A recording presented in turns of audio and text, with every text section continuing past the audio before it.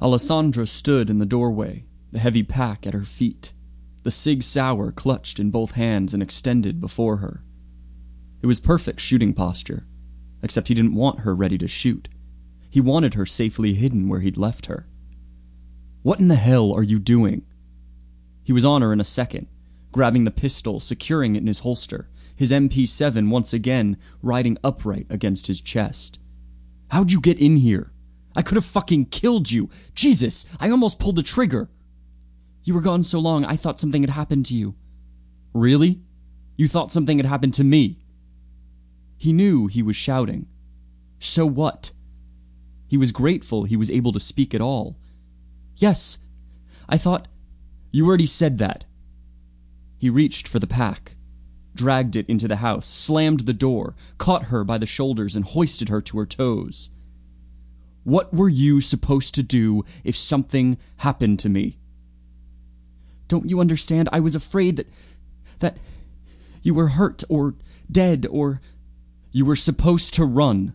Get to the river, get into the canoe, get your ass out of here. What part of that couldn't you remember?" "And leave you," she said in an unsteady whisper. "Damn right." "Leave you to bleed, to die. Leave you and never know what happened to you."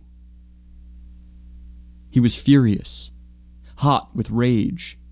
A simple command and she hadn't followed it. A straightforward set of instructions and she disobeyed them.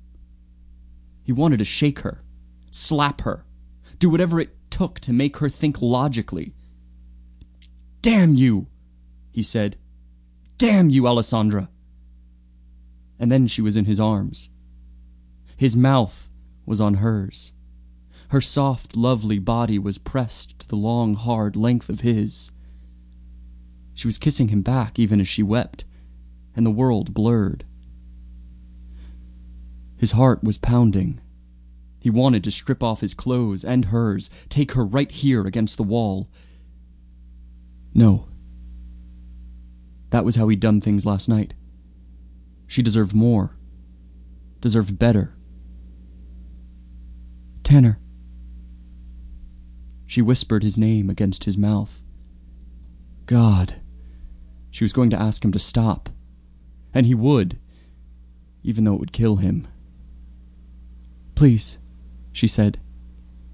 "Please, please, please make love to me."